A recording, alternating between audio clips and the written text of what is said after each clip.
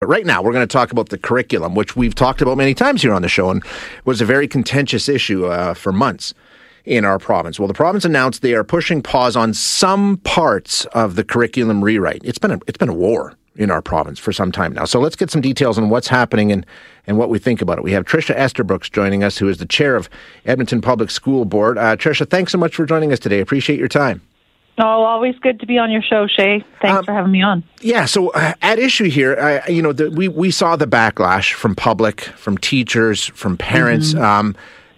But basically it came down to most boards in the province said they wouldn't even trial this rewritten curriculum, right? Was it just the overwhelming opposition, you think, that caused the government to push pause on this?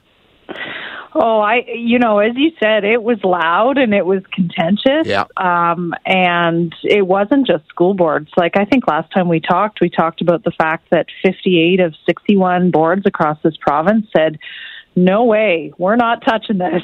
Like, go back to the drawing board and give us something better, right? Yeah. And we just a couple months ago, I was out knocking on doors, campaigning for the very job that I'm happy to be reelected in. And this was the number one issue I heard from. And I heard it from, grandparents. I heard it from people in our city, Edmontonians, who have no kids in the school system. And they just said, what the heck is going on with this curriculum? So, and it wasn't just here in Edmonton. No. I mean, it was across the province. Remember that letter from MLA Tracy Allard, right, up in Grand Prairie?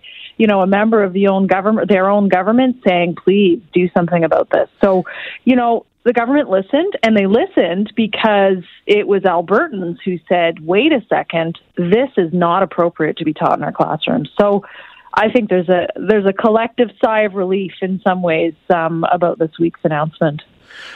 So the announcement, just walk us through it, because not all parts of this curriculum are going to be paused. Some will be tinkered. I mean, how does it break down exactly what's going ahead in September and what's being pushed to another date? Yeah, okay, so it is the government's announcement, so this is my take on it, as someone who's followed it pretty closely. But the big thing is the really contentious social studies curriculum. That's not going ahead. There's an acknowledgement that needs a complete overhaul, which is when I say there was a collective sigh of relief, that's where the relief is, okay? The second piece is, and you mentioned this, Shay, the English language arts, the math curriculum, the physical, phys ed and wellness is what it's called. Yep. That will be going ahead. And, to be honest, there are some concerns around that because it hasn't really been field tested. It hasn't been, given that sort of rigorous look. It hasn't been put in our classrooms to see what needs to be tweaked. Like, significantly, it hasn't been tested in that way. So there are some concerns from educators within Edmonton Public that I've been speaking to that have those concerns. The third piece, just quickly, is there is a recognition that this was all going way too fast. Right? In the middle of a global pandemic. Like, we're still in the middle of it, as you just mentioned before we started talking. And so there's a recognition that there needs to be a delay on those other subject areas. So that's really promising.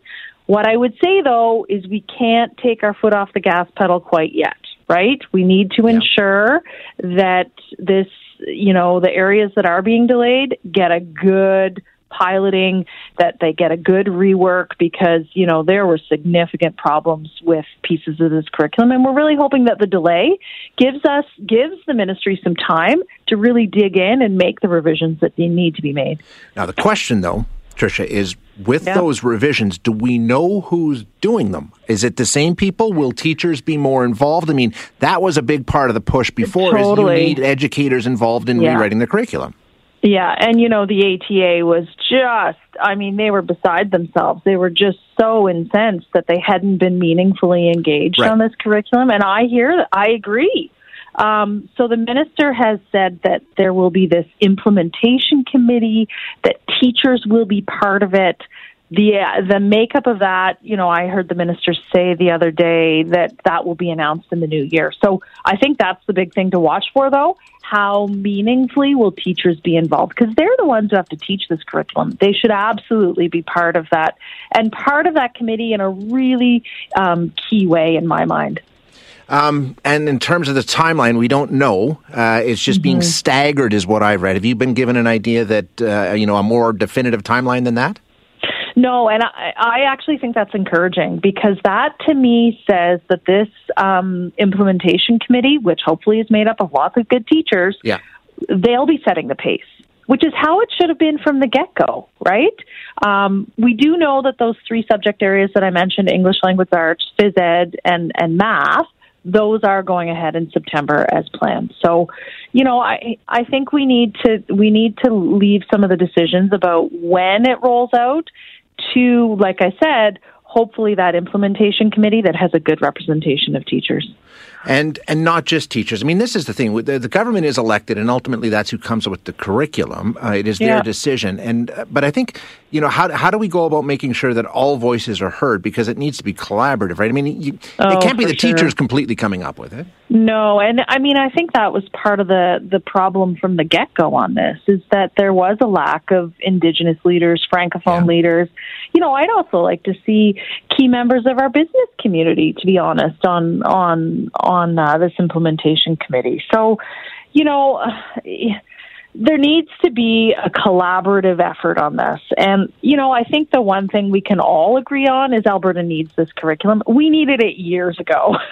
Yes. And, the big focus, and I'm talking now, I think, as a parent more than as a school board chair, but let's get the politics out of this curriculum. I think parents and educators and just the average Albertan and Edmontonian are just so fed up with the way that politics has infused itself into this whole curriculum conversation. Other provinces somehow managed to do this. I don't know if it's just a sign of the times we're in here in Alberta.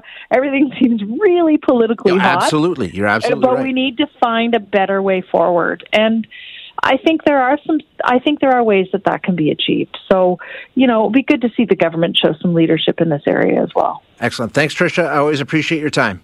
Yeah. Take care. Happy holidays. Yeah, you too. That is Tricia Estabrooks, who is the chair of the Edmonton Public School Board.